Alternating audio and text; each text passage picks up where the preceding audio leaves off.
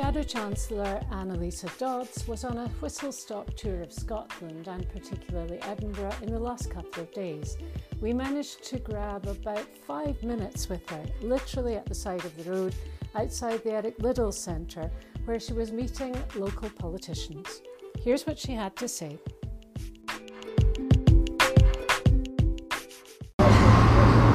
Professor Dodds, it is, isn't it? Well, I'm just an associate professor, so let's not get too excited, yes.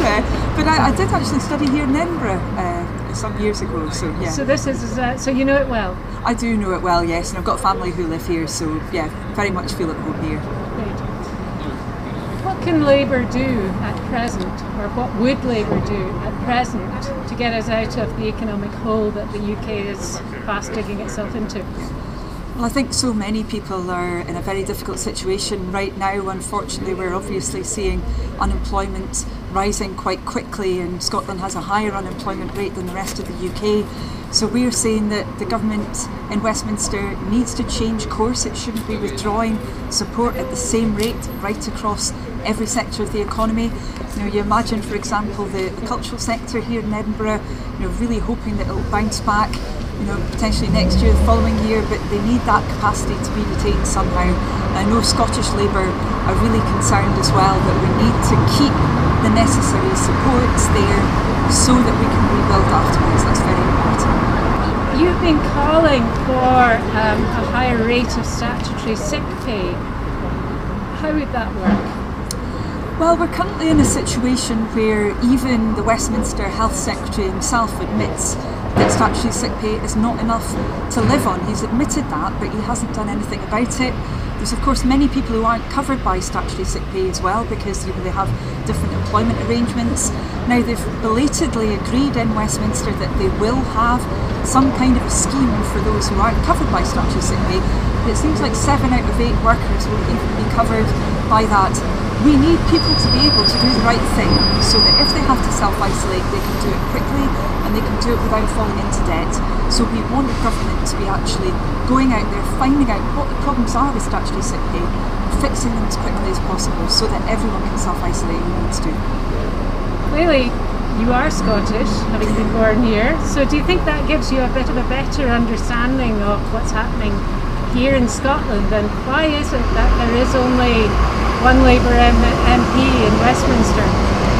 Well, I suppose I do talk obviously very regularly to my friends and family about developments in Scotland. I'm very, very keen that in particular we deal with that looming unemployment crisis that we've got here in Scotland, and I'm quite worried as well about the situation for small businesses in particular. Seem to have lower confidence in Scotland than in the rest of the UK.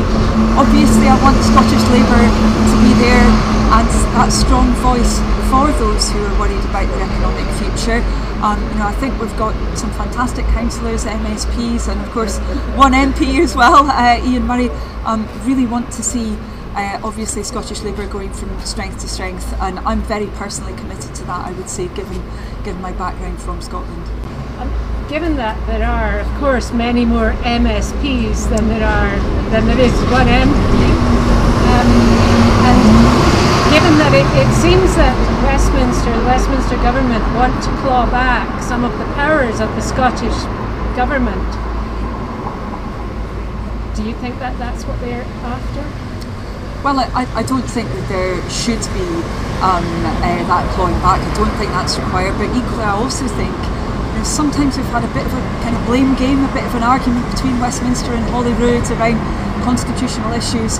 Really, we've got to have coordination, we've got to have goodwill on both sides to get these big issues sorted out. When people are losing their jobs, they don't want to hear about constitutional wrangling. They want to know that actually government, wherever it is, Westminster or Holyrood, is on their side, is helping to get the situation sorted out.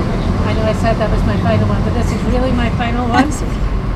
You're a Remainer, and of course the 1st of January is fast approaching.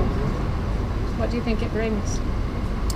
Well, obviously Labour did lose the last general election. We have to accept that Brexit is happening, but there's a big choice about what kind of a situation we have at the end of the year. Now, the Westminster government has promised that it's going to deliver a deal that isn't going to be damaging to jobs, so we're trying to hold their feet on the fire around that, because they need to show that they're serious about getting that deal, not a thin deal, a weak deal, or no deal, but a deal that's going to help to preserve jobs here in Scotland and across the UK.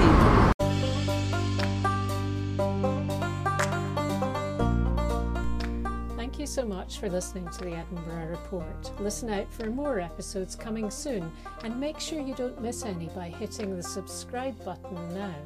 This is one of the platforms where we can help advertise your business to our listeners. Would you like to know more about that? Then email editor@theedinburghreporter.co.uk. And remember, you can subscribe to have our monthly newspaper delivered to you direct. Sign up today on our website, www.theedinburghreporter.co.uk.